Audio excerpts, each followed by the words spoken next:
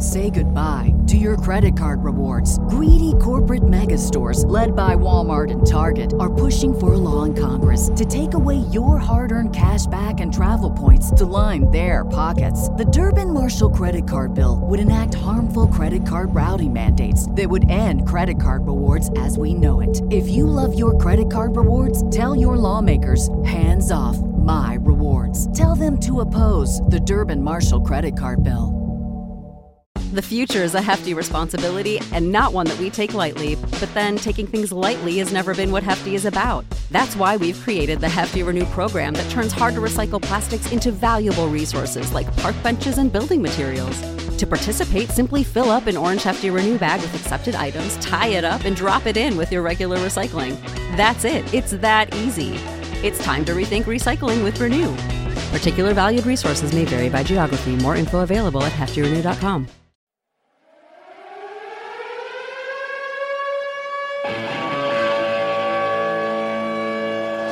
Proud to announce from Zurich, Men's League Switzerland, U.S. program, Austin Matthews.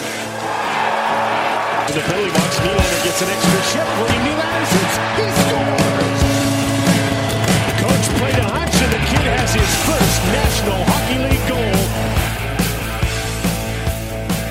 Well, guys, we got a pair of offseason signings to talk about finally. Some stuff here. The Leafs signed Swedish defenseman Kalle Rosen and Andreas Borgman. Guys, what are your thoughts on the two signings? Jake, why don't you start things off here? What do you think about them since you're the prospect guru for us? Obviously, the two guys they signed, Andreas Borgman and Kalle Rosen, they're similar in ways, but they're also very different. Obviously, Borgman's a little younger. He's 21, and Rosen is 23. Rosen played for the Vaxjo Lakers, I'm pretty sure, and Borgman played for HV71, who won the SHL title, sorry. And, he had a really good year, Borgman did, playing for HV71. He was actually the Rookie of the Year in the Swedish League, and he also had an incredible playoff where he was pretty much a point-per-game defenseman, which is really impressive, especially for, under 23 defensemen in European leagues. And, from what I've seen from him, I haven't watched too many clips of him, but he's supposed to be the more talented of the two. He's got much more upside, and they think he can be, maybe a number 5 defenseman, a guy who can, play both ways and is a really good skater. But meanwhile, on the other edge of the sword is, Kalle. I think it's Rosen, but we'll figure that out when people bring it up on Twitter, I'm sure. But Rosen, I was listening to Bob McKenzie today, and he was talking about him, and he was just saying how he's a really good two-way defenseman who can skate the puck well. He doesn't have great foot speed, but he's a guy who can definitely move the puck and can skate himself out of trouble. But the main subtraction on his game is that he's really inconsistent, and that's something that before he got to Vaxjo, who was the number 1 rated team in the Swedish league, he didn't really have any stats to back up his play, and obviously he was playing top pairing minutes with Philip Holm, another guy who's potentially could be signing with the Leafs, and they had a really good year. But yeah, I mean, both of them look like they're going to start with the Marlies, and there's a chance for them to be NHL defensemen. But at this point, I think the Leafs are just trying to throw everything at the wall and see what sticks, because it's going to be very rare for them to hit yet another home run like they did with the Zaitsev signing last year. Well, the thing with both of them is they're left-handed, so that doesn't fix the right-handed issue that people love to point out. Kalle Rosen's had some concussion issues in the past. Are you guys at all concerned about that? Well, if you look back to, for example, last year in the Marlies playoff run, when Andreas Johnson played his first game, he got totally laid out, and after then he ended up with a concussion. So if and obviously we all know that if once you get a one concussion, then you may be privy to a second one. So I guess when he gets to the North American ice next season, he'll probably have to adjust to the smaller ice, obviously, and the quicker pace and that type of thing. So in terms of being concerned about a concussion, obviously you always are concerned about any type of injury, not just concussion.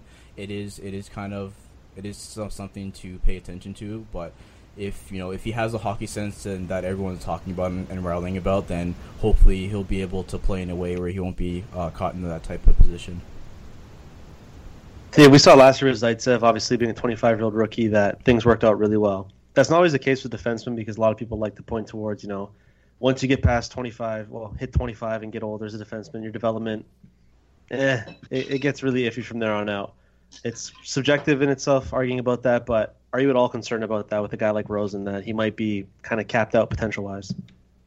I don't think so. I mean, as you said, defensemen take a little longer to develop.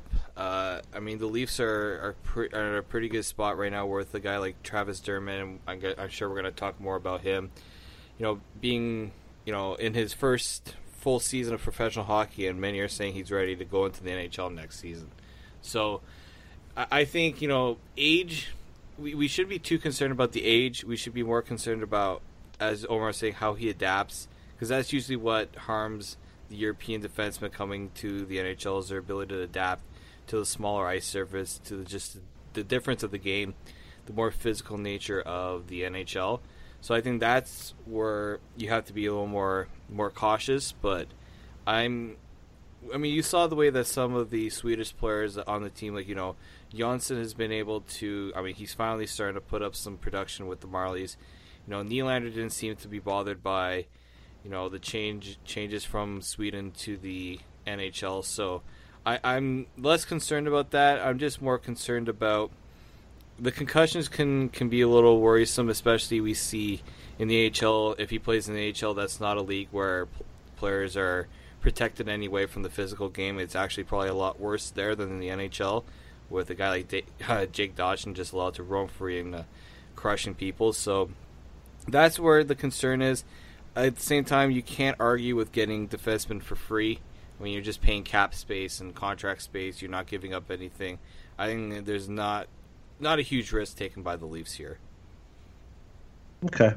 Financial-wise, they didn't release the terms or anything like that. It's just 2-year entry level. Yeah. I'd assume, based on what we've seen in the past, it's going to be $1 million or less contract for each player, loaded with bonuses.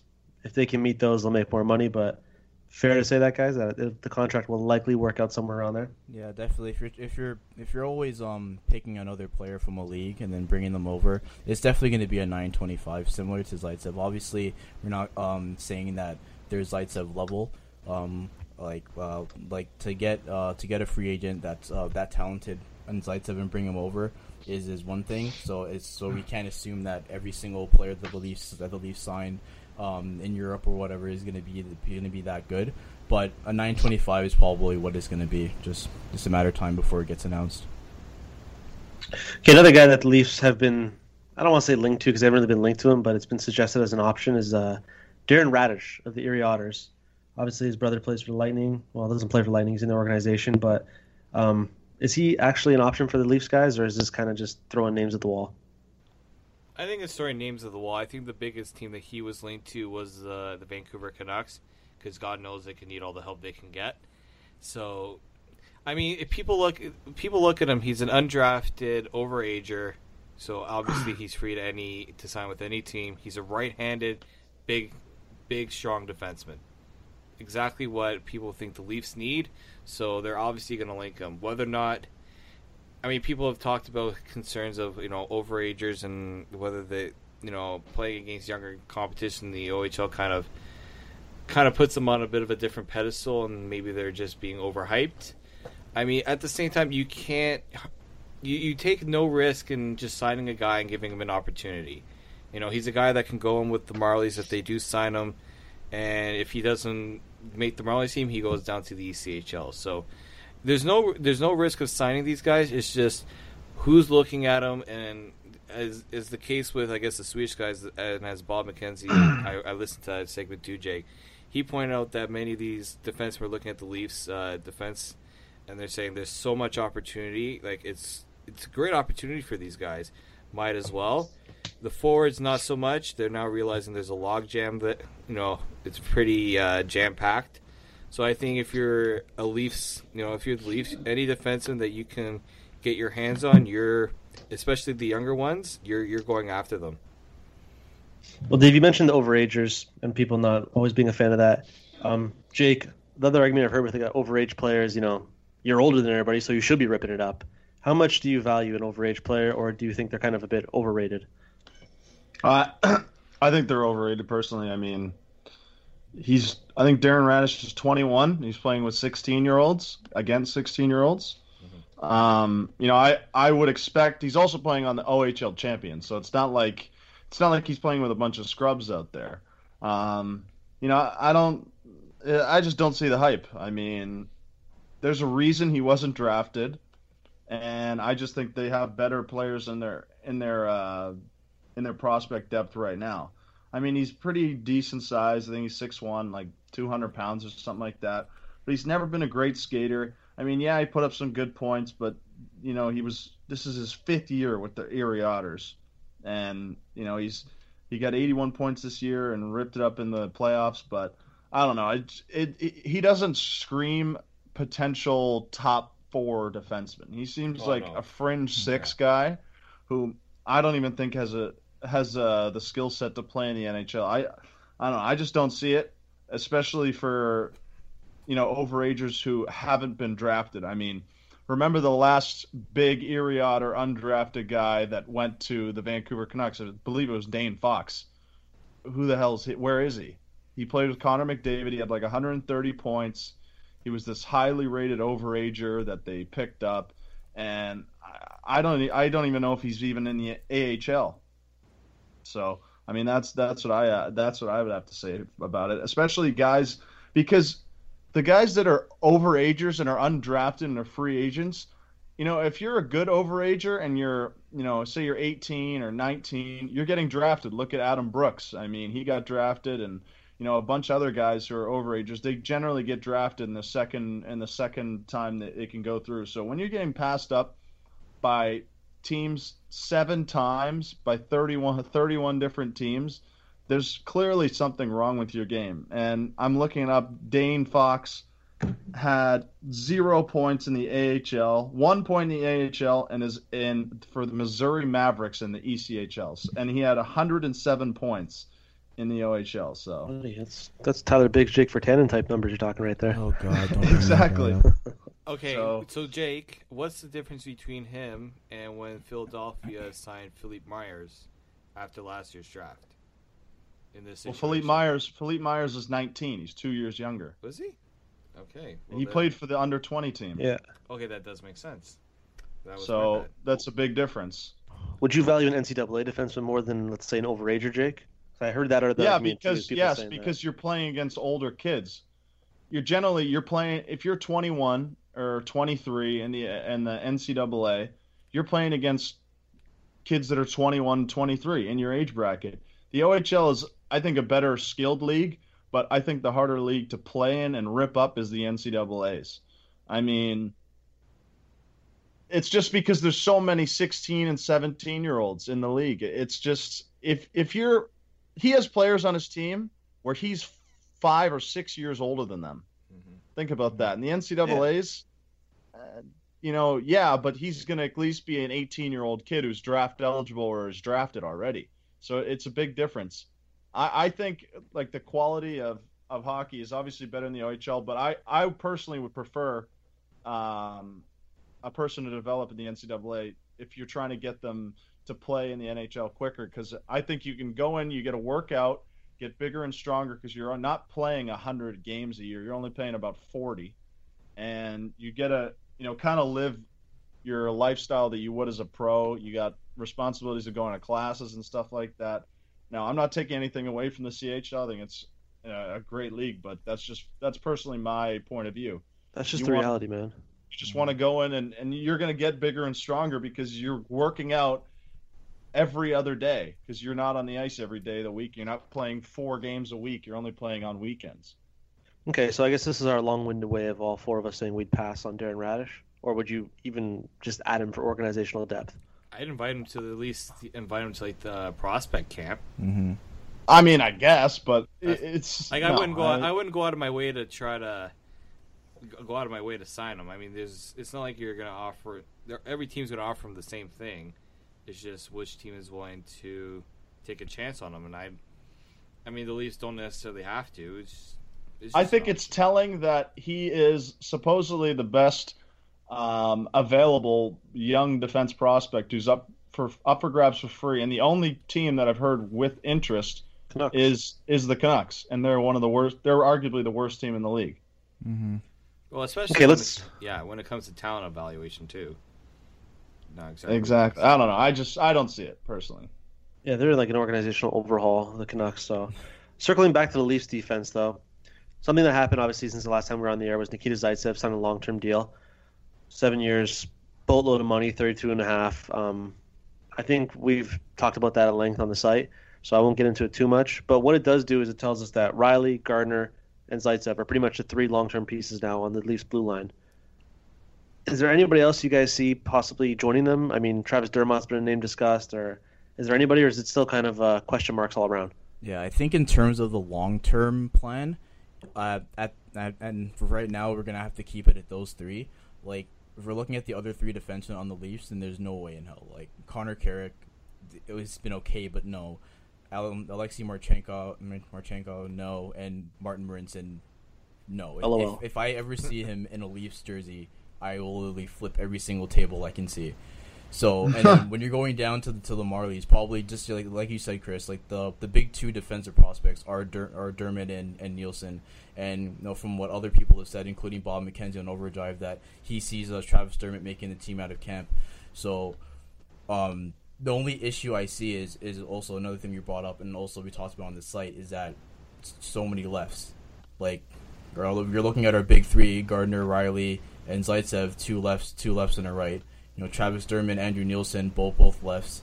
The two defensemen we signed out of Sweden today, both lefts. So I think definitely in this upcoming draft, as well as the offseason and possibly in the future, the Leafs are going to have to address that right-handed problem, especially if they want to continue with Babcock's tendency to have a left defenseman on the left side and a right defenseman on the right side, which obviously isn't exclusive to Toronto. Like, obviously other teams do that too, but Babcock seems to have a very keen liking to it. So if he wants to continue with that, and then continue to bring up young talent on the back end, then getting young defensemen who can shoot right is going to be a priority for the team going forward. Well, you mentioned they're very slim with right-handed options, and I mean, when you look at the free agent market or even the trade market, it's pretty slim too. This is something that we've talked about at length off the air about how, well, who do you get? Like, who do you go get that's actually right-handed? Anybody that's actually realistic, guys? I know people love to throw out the unicorn potential D-man out there, but it's like, come on, let's get realistic. Any names? On the UFA? Yeah, that's a UFA. That's not Kyle Quincy. That's Babcock's boy. I know it's your nemesis, Jake. You can't stand him, but honestly, I don't even know. I mean, Michael Stone. That's about it. See, but the fact that it takes you guys this long to think about it just tells you how bad the right-handed shot market is, right? Like, it's not even a Leafs problem. It's a league problem. Yeah. I think it's lefty to righty is probably 65%. It's like in basketball. How many guys shoot left? Or shoot with their left hand. I mean, usually your people are right-handed dominant, and your right hand goes on the top of your stick. So that's how I shoot. So. Yeah, obviously the big fish in this year's offseason is Kevin Shattenkirk, and me and Dave were talking about this off air. Like he's a righty, but no, but he's not. I don't want him. Yeah. Like he shouldn't. We don't need him, and he's gonna ask for way too much money than one that he deserves, and that the Leafs can afford to get. And like we're joking saying like probably the only two teams that he might go to were like Colorado and Edmonton, right? So, like. I guess it just shows like you can't rely on the free agency for those right shot defensemen. So I guess you're gonna have to do what Anaheim does and just draft well. Like I think me and Dave were talking about this again that their top six that are playing right now in the playoffs are old draft picks, where 4 of them are first round picks. So the Leafs are gonna have to take notes from them and use that moving forward. The other thing that's kind of puzzling with all of this is, where do you play Morgan Rielly the next year? Is it a pretty much foregone conclusion that he's going to play in his offhand again? I think you have to. I think you have to. Yeah, I'm agreeing with Jake. It's like I think they're going to try to trade for a defense partner for Rielly. I think that's that's where they're heading if they want to get a top 4 D-man this summer. And it's probably going to be a guy that's going to play with Riley. And I think they'll look at right-handed options. I think those will be the most expensive, so they could then just ask Riley, or I mean, not even ask them. They're going to tell Riley, you're playing your offside again. And I think we've seen it. He's done it many times before. I'm pretty sure when Matt Hunwick was his defense partner in the playoffs, he did it all series against Washington. He did it all series. So you know what? And he didn't play bad. Like, that series against Washington was probably his best hockey I've seen him play all season. So, is it a big problem for him? Like, we're not talking about Dion Phaneuf playing his offside. We're talking about Morgan Riley, who has more talent, better skating. You know, he's a guy that's going to rely on his skating more than his just trying to dump the puck out. So I think I like the idea of Riley playing his offside just because there's nowhere else you can go to find a top-pairing right-hand defenseman unless you trade for it. And we all know if you're trading for it, who's going to be the one that every team's going to ask for? It's going to be William Nylander. And that's going to be a big no. Yeah, I think Nylander's completely off the table, especially that he's eligible for an extension this offseason. I'd lock him up. I'd lock. I think we were all saying we'd lock him up. 7 years, like 7 years, $7 million. I think that's more than fair. Would you guys not agree? When you look at it in the long-term picture of what it's going to equate to over what? If I'm then, I would hurry up. I mean, watching the World Championships, they're not helping themselves. Yeah. Well, they can't until I think it's June 1st is the date. Yeah, until but they as can, soon as he June gets 1? back from Paris, you sit him down and say, like, let's talk. I'd be like, stop playing hockey. Go eat some donuts. Get fat. so we can. Your cost us way too much damn money. Stop it. Yeah, exactly. Although Mike Babcock. But yeah, I mean, he's getting 8 years. That's obvious. Yep. I think 6.5 over 8. It would be pretty hard to turn down $50+ million for a 21-year-old. So that's what I would hope. I mean, it's worked out. I would look at that Gaudreau contract. I believe he got 6.5 over 8, and that would be my comparable for him. I do the same thing with Marner too. Yeah, see, to build off that point, like, since Nylander is going to be the first of the big three to be signed, whatever he makes is going to be like the foundation for what Marner and Matthews make. Yes. So if we're doing a 6.5 for Nylander, then okay, then maybe Marner will get like a 6.75 or a 7, because we already know Matthews is going to get like 8-9 or something 8. like that. Yeah, he's in a class like of his own. Easily, right? Yeah. So like you can't you can't go off and then give Nylander like 8 or 9. Okay, then you're screwed. Then you're gonna have to give Matthews like 10. So I think they really have to be careful and make sure that whatever contract they give Nylander is going to be an appropriate foundation for what they give the other two later on. Let's get you riled up a bit here, Jake. Something I've seen off forums and other places is, hey, if you can't sign him long term, just bridge him. Give me your thoughts on bridge deals. Oh my god, they're for idiots. Do you want to explain why? Works so well with the Montreal Canadiens. Exactly. You have to, when you're building teams, you have to make gambles. You know, one of the teams in the finals right now, or the conference finals, look at the Nashville Predators. Matthias Ekholm makes $4 million. Roman Josi makes $4.5 million. I would pay him $9 million. Yeah, he would get that on the open market, easy. Yeah. Oh, look at the deals that they've signed long term with their really good players. You know why they don't give a shit about having PK Subban make $9 million? Because him and Josi make probably $12 million combined, and they're probably worth that combined. Yeah, and then like the whole like a point that people try to bring up is that, like, okay, just give him a bridge deal, and after that it'll extend, and then maybe like we'll actually see what kind of player he is. Like, going back to what Jake said in the Montreal example. When Subban's deal was up, he wanted like $8 or $9 million, and told them that. And Bergevin was like, "Oh no, okay, we're just gonna bridge you." Okay, so it was like 2 point something, like a 2.75 or something like that. Yeah, over 2 years. Yeah, and then what happens? 2 years later, he wins the Norris. Okay, give me my $9 million. So like, there's no point. Just like to Jake's point, just if you believe in that player, if you believe in their skill, and they're a part of your future, then sign the guy, and then.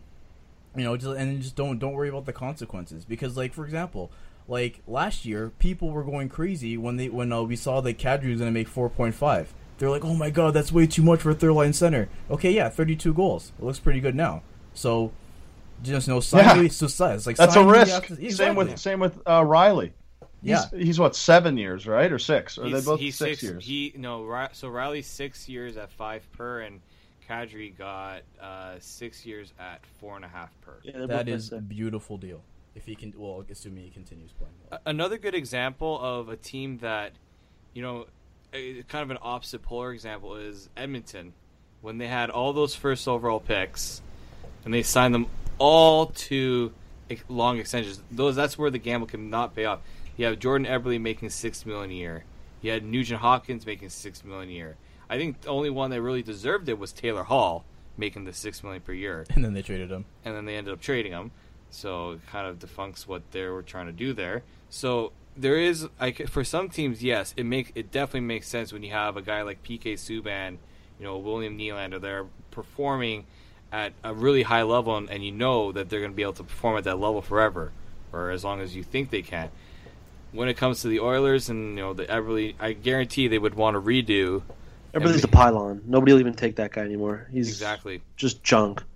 So no, and I totally agree that if you're the Leafs, Nylander's getting the full 8, Matthews is getting the full 8, and so is Marner. They're all getting 8. Yeah. I mean, the Blackhawks knew that they were going to have to sign Keith and Taves. Did they? Oh! Imagine if they didn't sign Keith. I think he makes like $5.5 million. He should make 10. 5.3, yeah. And Kane as well. So. Well, Kane. Okay, that's like that's like a market value thing because they thought the cap was going up, which it will. It will go up. It just hasn't. The U.S. TV deal's up in a year or two. They got screwed a little bit because they thought with the Canadian TV deal, but obviously the Canadian dollar's not holding up their end of the bargain. Thank you guys for that one, Jake. But the U.S. TV deal is coming up, and it's probably going to double. So the cap's going to go up probably 5 to 10 million over the next 5 years. So those are going to even out over time, obviously with inflation and all that stuff. So, but yeah, you definitely want to get them in early now. So you're getting them in through their prime. So you're probably going to have to pay them another second contract, but that's going to be when they're 28 in that range, which is fine. Like the good thing now is the Leafs have so many young guys that you kind of want to maximize this ELC window, right? Mm-hmm. That's something we've heard ad nauseum this whole season. But when you look at teams like you guys just mentioned, the Hawks, the Penguins back when they had Crosby, like all these teams are maximizing ELC windows, and the Leafs are looking like they're going to do the same thing now that they have an accelerated rebuild on their hands. The only thing different with the whole, I know everyone talks about the Duncan Keith contract. The main difference, he was signed for 13 years. You can't do that. I'll still take that all day. I will definitely take that deal all day. But that's the biggest difference now, is that with the 8 years, that 8 years reduces how much a player is going to make, because as soon as that contract is done, they may not make the same amount of money. So I mean, but 8 years is still a very long time. It is, but when we're talking about a 22-year-old versus it's a little different. I think when Keith signed his deal, it's like 25 or something, or 26. Because he had signed the 4-year deal, and then he signed the 13-year deal. So I mean, 17 years that he's basically had a guaranteed contract for. So, well, I think the days of anybody at the age of 30 or older signing a 5-year long-term deal with big money is done. Yeah. But teams don't. It'll happen this offseason. It's going to happen, yeah. It's going to happen this offseason. Yeah. I'm not saying it won't happen, but I'm saying they're few and far between now. I don't see a lot of teams committing to that long term. Look at all the issues that you're seeing now. I mean, look at Washington, for example. You can make a pretty good case that Ovechkin has slowed down so much that he's no longer worth his deal. I don't think teams are going to want to lock in long term to these kind of guys. I know he signed the contract when he was younger, and this they is the price say that, to pay, but they will come June 1. They complain about the years and all that stuff, but then they keep throwing out this stupid money to average players. Happens all the time. Hansel will probably get 6 years. Oh, Bergevin is just waiting to pick up that phone, and he's like, "Hey guys, look what I did! He'll get 6 we got years. A center." Well, it's funny you mentioned centers, because the other part that's an issue for the Leafs is centers. Organizationally, the depth for centers is so bad that Colin Greening is playing center for the Marlies.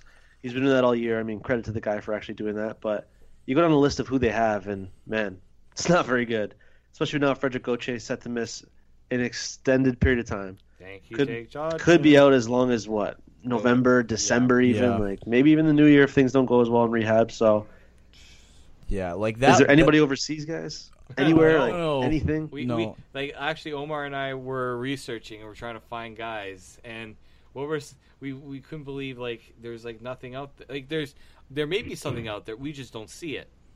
I mean, there was one guy available, and it was Shipachyov, and he's in Vegas now. Yeah.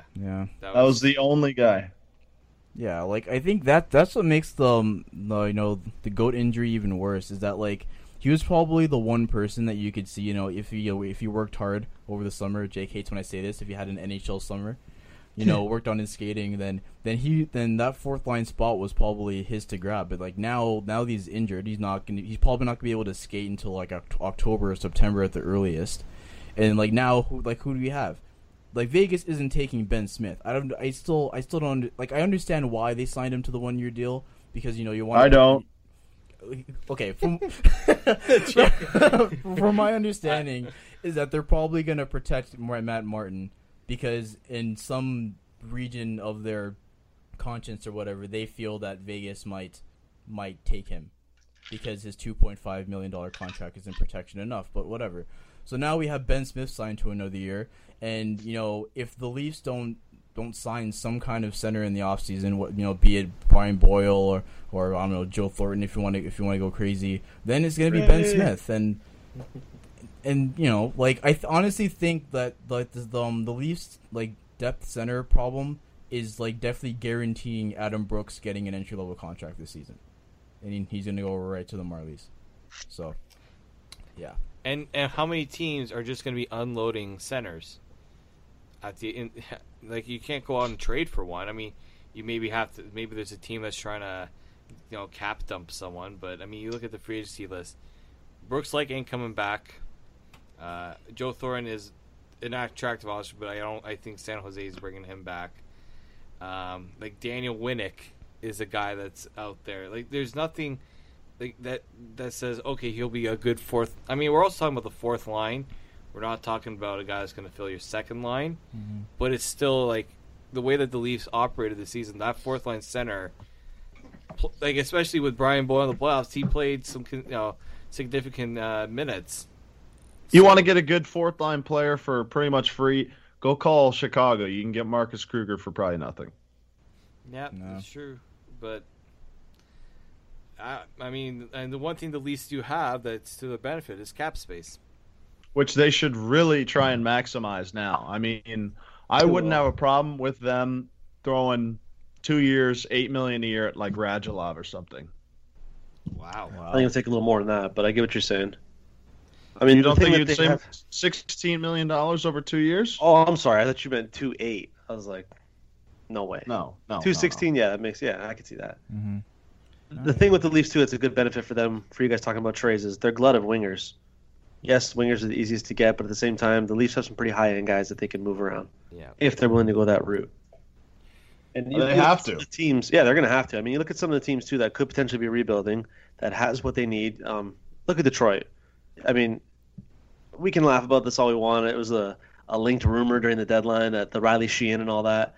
Let's just say their price comes down to an actual realistic price. He could be somebody they get as a fourth-line center if they whiff on Brian Boyle. Mike Green's there if they can't get anybody in the D market to play. That's a right-handed D.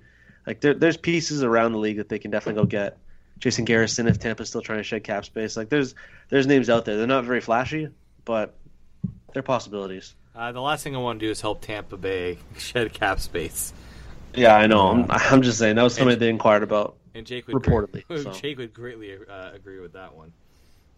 Yeah, great. Jason Garrison, another guy that can't skate. I know, man. That's why he didn't make any sense when I saw the report either, like during the deadline. But these are names that have been thrown out there, and it goes back to what we were talking about earlier a few minutes ago. The right-handed D market is awful. Yeah, it is. You got to draft it, and I don't know. I think obviously they're going to go best player available. I see more value in a centerman currently because there's so many that could go anywhere from 5 to 15. Well, hold up. We'll do a draft podcast. Don't worry. You get on here and spew all your draft stuff. Poor You give it Austin. all the way in one. I'm not bringing up names. I'm just saying there's always matter. a lot of Poor good Austin centers. doing all this work on the draft, and Jake's trying to steal his thunder in one night. Hey, that was Jake's show. That was Jake's little roadie. He'll be back. Return of the Jake. No, but we got to give Jake a lot of time to prepare for this one. Because this might be one of the hardest drafts to predict what's going to happen. I'm just gonna wait to flip the it's table. it's a top 2 and then a crapshoot. Hey. Draft podcast. Save that. Jeez, you can't say anything nowadays, I guess. Chris is turning into the Leafs front office when it comes to managing the podcast. Don't say Upper anything. body injury. Let's move on here. here. World Championships. Mitch Marner, William Nylander. They both put on an absolute show so far. I know people want to see Backstrom and Nylander team up in the blue and white uniform. Won't ever happen, but it's fun to think about because we're seeing how amazing they are in Sweden. And Mitch Marner is doing Mitch Marner things.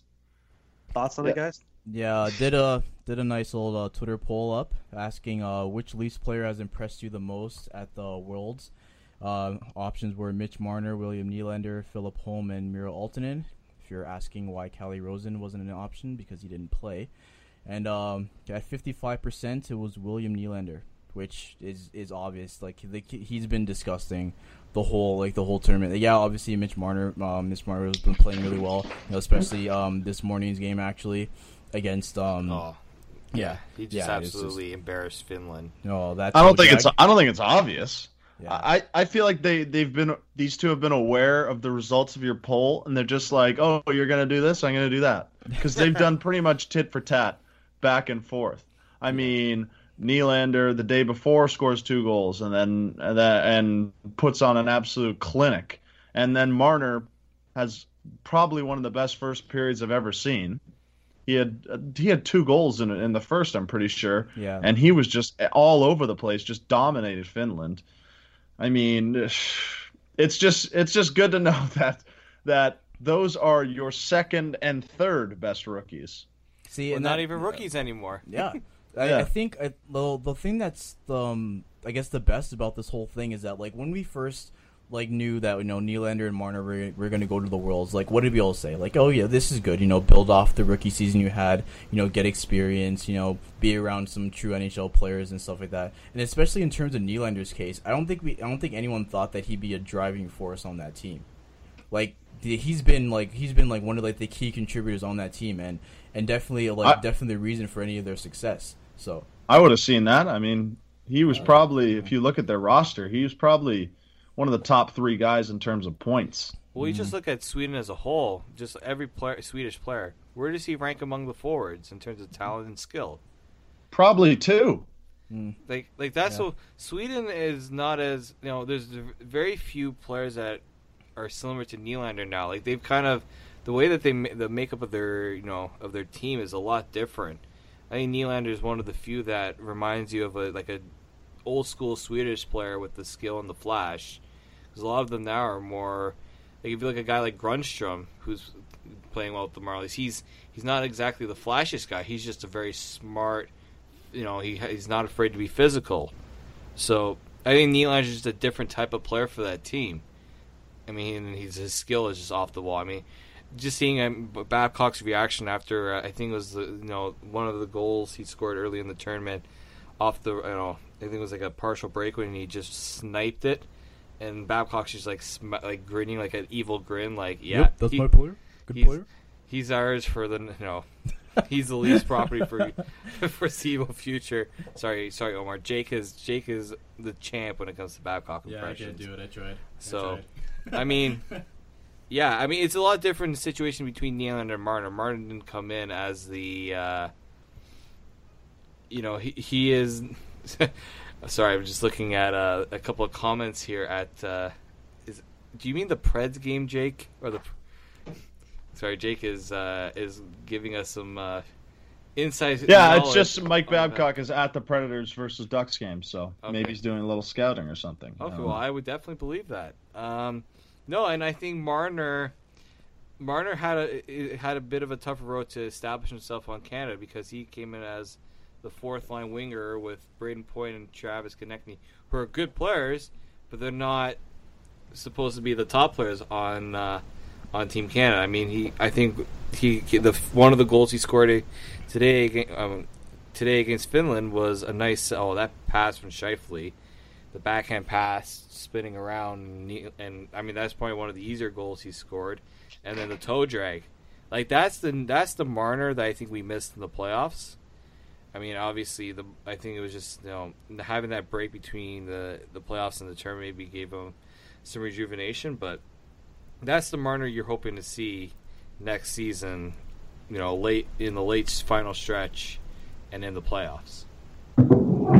I mean, you could tell down the stretch he was clearly wasn't healthy. Obviously, the mono really did make sense when Babcock said it, but it looks like he's back to what we thought he was going to be going into the playoffs. And yeah, he's been absolutely killing it on that kid line with Braden Point and Konecny. Like Braden Point's come out of nowhere, in my opinion. Just like ever since he was called up by the Lightning, I mean, he probably wouldn't have had the chance to showcase himself like he did if they didn't have the injuries that they did. So I find Braden Point is a great story. I mean, unfortunately, it's for Tampa Bay, who seems to get every single break you can think of. But no, I enjoy that kid. I mean, he's had some shifts on other lines too, and just the passes he's making, the plays he's making. It's you wonder how he's able to do it. I mean, the having the European ice, more ice available to him, just helps with that, I think. So it's good to see Marner remind people that he's actually a good player for some people who were doubting him in the playoffs. Who was doubting him? The kid's 19. Anyone who's doubting him needs to go. Oh, man, just stop watching the games at that point. Seriously. Talk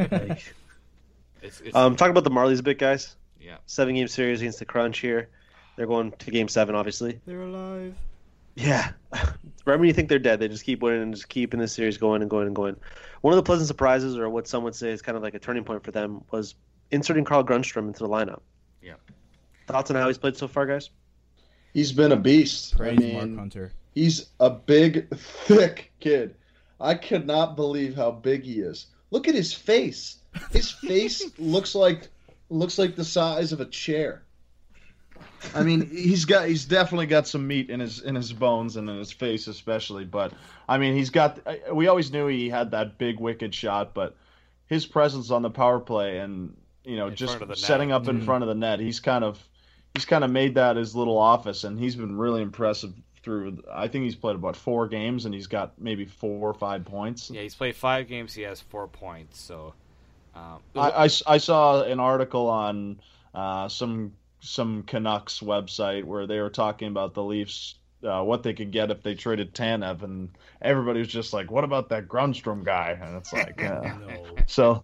So that's, I guess it's nice that he's getting love from other fan bases, but yeah, he looks like he's going to be a hell of a player. Yeah, just a reminder to Canucks fans, we're not the Senators who decide to give up prospects for guys like Alexander Burrows. Well, I mean, Tanev's at least a good player. I mean, Burrows is absolute. Well, bum. I mean, I just had to take a little shot at both the Canucks and Senators in one sentence. You don't really get those opportunities all the time. So I mean, do we even have to take a shot at the Canucks? Just look at them. They had, 50 less points, and they're drafting 10 picks above us? I mean, come on. Gotta love the job. One thing I will say about Grundstrom, Chris, is that, as Jake said, his size. I mean, we talk about the Leafs wingers, and you look at the prospect depth, and I mean, Jake, one of your favorites, Jeremy Bracco, kind of a smaller forward. This guy has got size, and he has skill, and he's not afraid to just get in those dirty areas. I think that makes it kind of has him stand apart from the other prospects. Whether he gets a realistic shot in the NHL, I think most will agree that the AHL is probably where he's going to be. So I would say that I've been very impressed with his debut, especially because he came right from Sweden. He was inserted into the lineup in the second round. I mean, he didn't play the first game, but it's because he came and they kind of had to get him signed to a contract before he can actually play. So I've been impressed with the way he's been able to come in and not get overwhelmed with the fact that he's playing in a different surface, ice surface, and he's playing in the HL playoffs, which are no cakewalk. So he's probably been one of the more impressive players on the team. But there have been a lot of things to like about the way the Marlies are playing. Yeah, I mean, watching the games, Grundstrom does remind me of two guys a lot, especially when he's in front of the net. He reminds me of Thomas Holmstrom. The way he's just so tough to push off his spot, and he's so strong on his skates and everything. He's just a beast in front of the net. And given his size, skill combination, yeah, I know Leo's the easy one here, but he kind of has a little Johan Franz in his game too. Not as skilled, but he's got a little bit of that grit skill to his game that probably a little bit better than Leo Komarov, in my opinion. Didn't even make your way out of the country with that comparison, huh? Didn't need to. Set itself up too well. Yeah. Guys, off the air, we talked a lot about this. Jake, you brought this up. I know you're pissed that Overdrive kind of stole your idea before you could mention it here. Best trio in the NHL of 3 players. You know what? The floor is yours. Explain what it is. Yeah, I mean, I brought this up a week ago at least, and I was thinking about it when I was watching the Oilers playing with Draisaitl and McDavid, and I asked you guys a question. I said, would you guys trade Leon Draisaitl or trade our 3 young rookies, Marner, Matthews, and Nylander for McDavid and Draisaitl? And I thought about it. I obviously said I would do it because I think those 2 are just complete stars, and you're getting probably 2 of the best 3 players in that deal. But it was just something where you can apply it to all of other teams across the league.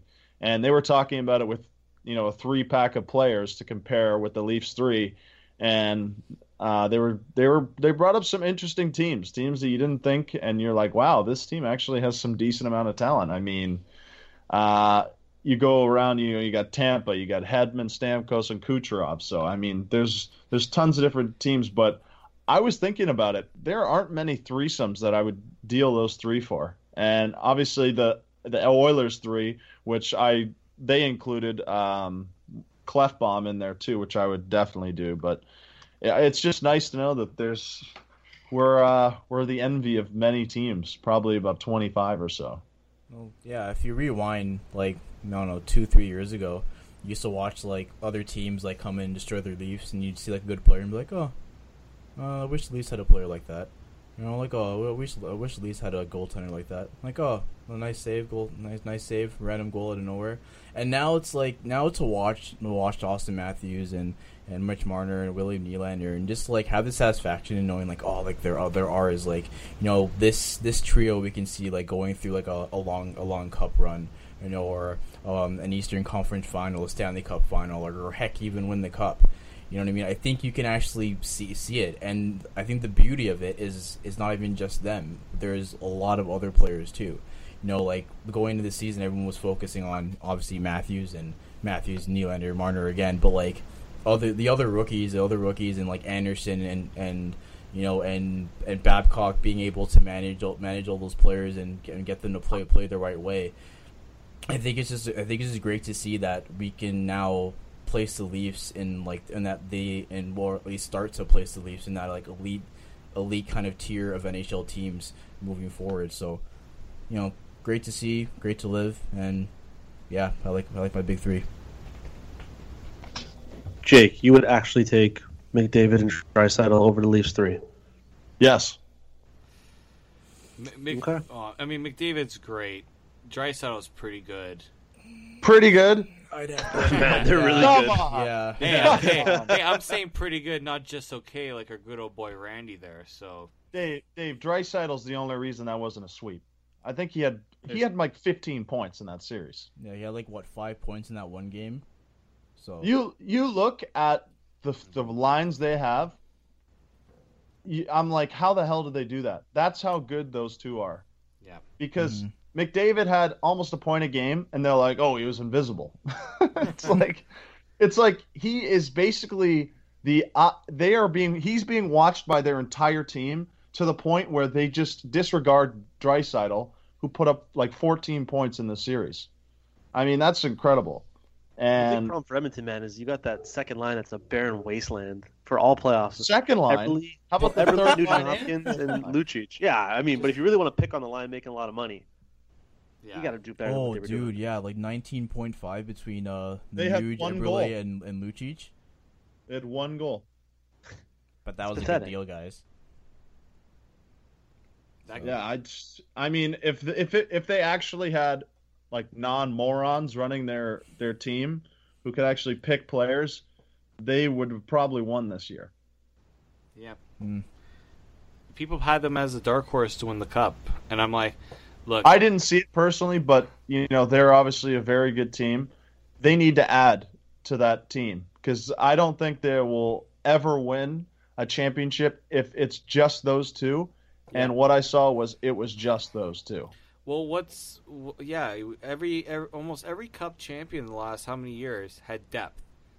I mean, They you had talk- none. Yeah, they always don't have any. I mean, and maybe that's kind of what happened to Washington. They just didn't have the depth in, other than, I guess the top two lines to keep the offense going. Like, I mean, Washington also just didn't score in a game 7. They're That too. they're a Washington better just in choked, defense. man. Their Yeah. defense Yeah. is That too was slow true. and old, and they just. I'll take 4 lines over any of those 2 lines or 2, 3, 4 lines in the Oilers. I just think that's I that's what the Leafs are doing, though. They're not relying on two lines to drive everything. It's a 4-line team. It's a 3 pairing, although it became 2 pairing very quickly in that series. That's like the Leafs are not worried about getting one player. They're worried about getting guys for every single line. They're all going to contribute as one unit. Yeah, and I think back to the point on depth, Babcock on Dreger's Cafe in Paris said that that like he really admired Tampa, how they had a whole bunch of injuries and stuff, but their depth was able to keep them in the race until the end of the season. And he says right now the Leafs aren't there, but they can get there. And I think they are close to Dave's point, where they're a lot more deep throughout the 4 lines and the 3 defensive pairings than other teams are. So instead of looking at like one person or a couple of guys they have to add to be impact players, they don't really need to look for those impact players. Just people to complement the rest of the lineup and get the job done for them.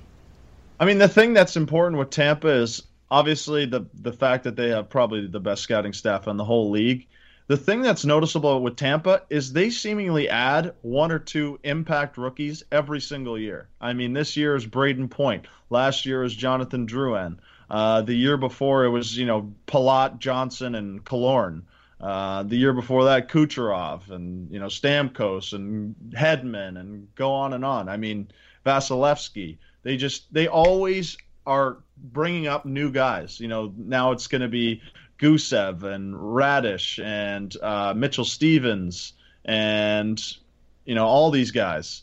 So that's what you're going to have to do with the Leafs. And we've looked at Mark Hunter's past 2 drafts. I mean, I think it's safe to say that he's probably in the past 2 drafts gotten maybe 8 players that have the potential to be NHL regulars, 8 to 10 maybe, and one of them, I'm basing a draft off of what was done 10 months ago, which isn't even fair.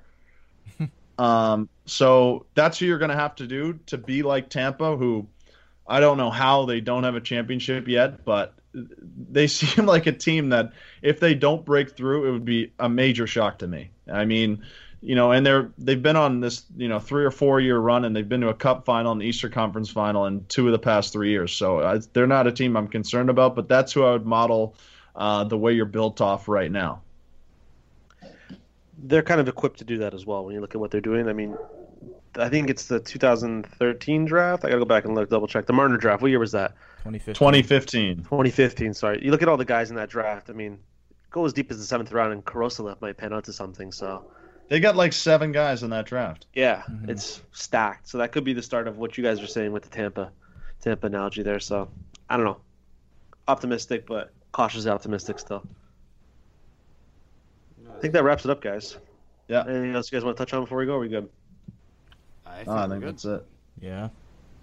Oh, and Curry just hit an and 1-3, so they're up 30. Yeah, I shut that shit off.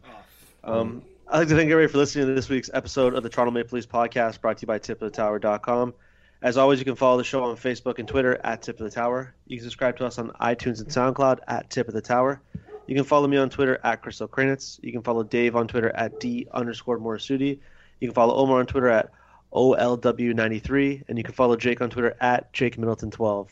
Thanks for listening, guys, and we'll be back next week to talk about, I don't know, maybe free agency or the NHL draft. We'll see if there's another signing, but we'll be back talking about one of those three. Until then, take care. Morgan Riley going wide with the shot. First NHL goal, Morgan Riley.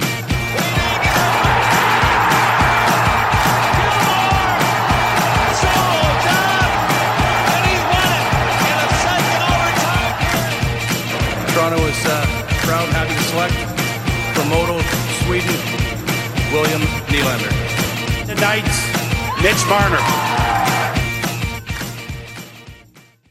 Say goodbye to your credit card rewards. Greedy corporate mega stores, led by Walmart and Target, are pushing for a law in Congress to take away your hard-earned cash back and travel points to line their pockets. The Durbin-Marshall credit card bill would enact harmful credit card routing mandates that would end credit card rewards as we know it. If you love your credit card rewards, tell your lawmakers, hands off my rewards. Tell them to oppose the Durbin-Marshall credit card bill. This is the story of the one. As a maintenance engineer, he hears things differently. To the untrained ear, everything on his shop floor might sound fine, but he can hear gears grinding or a belt slipping. So he steps in to fix the problem at hand before it gets out of hand. And he knows Grainger's got the right product he needs to get the job done, which is music to his ears. Call, click Grainger.com, or just stop by. Grainger, for the ones who get it done.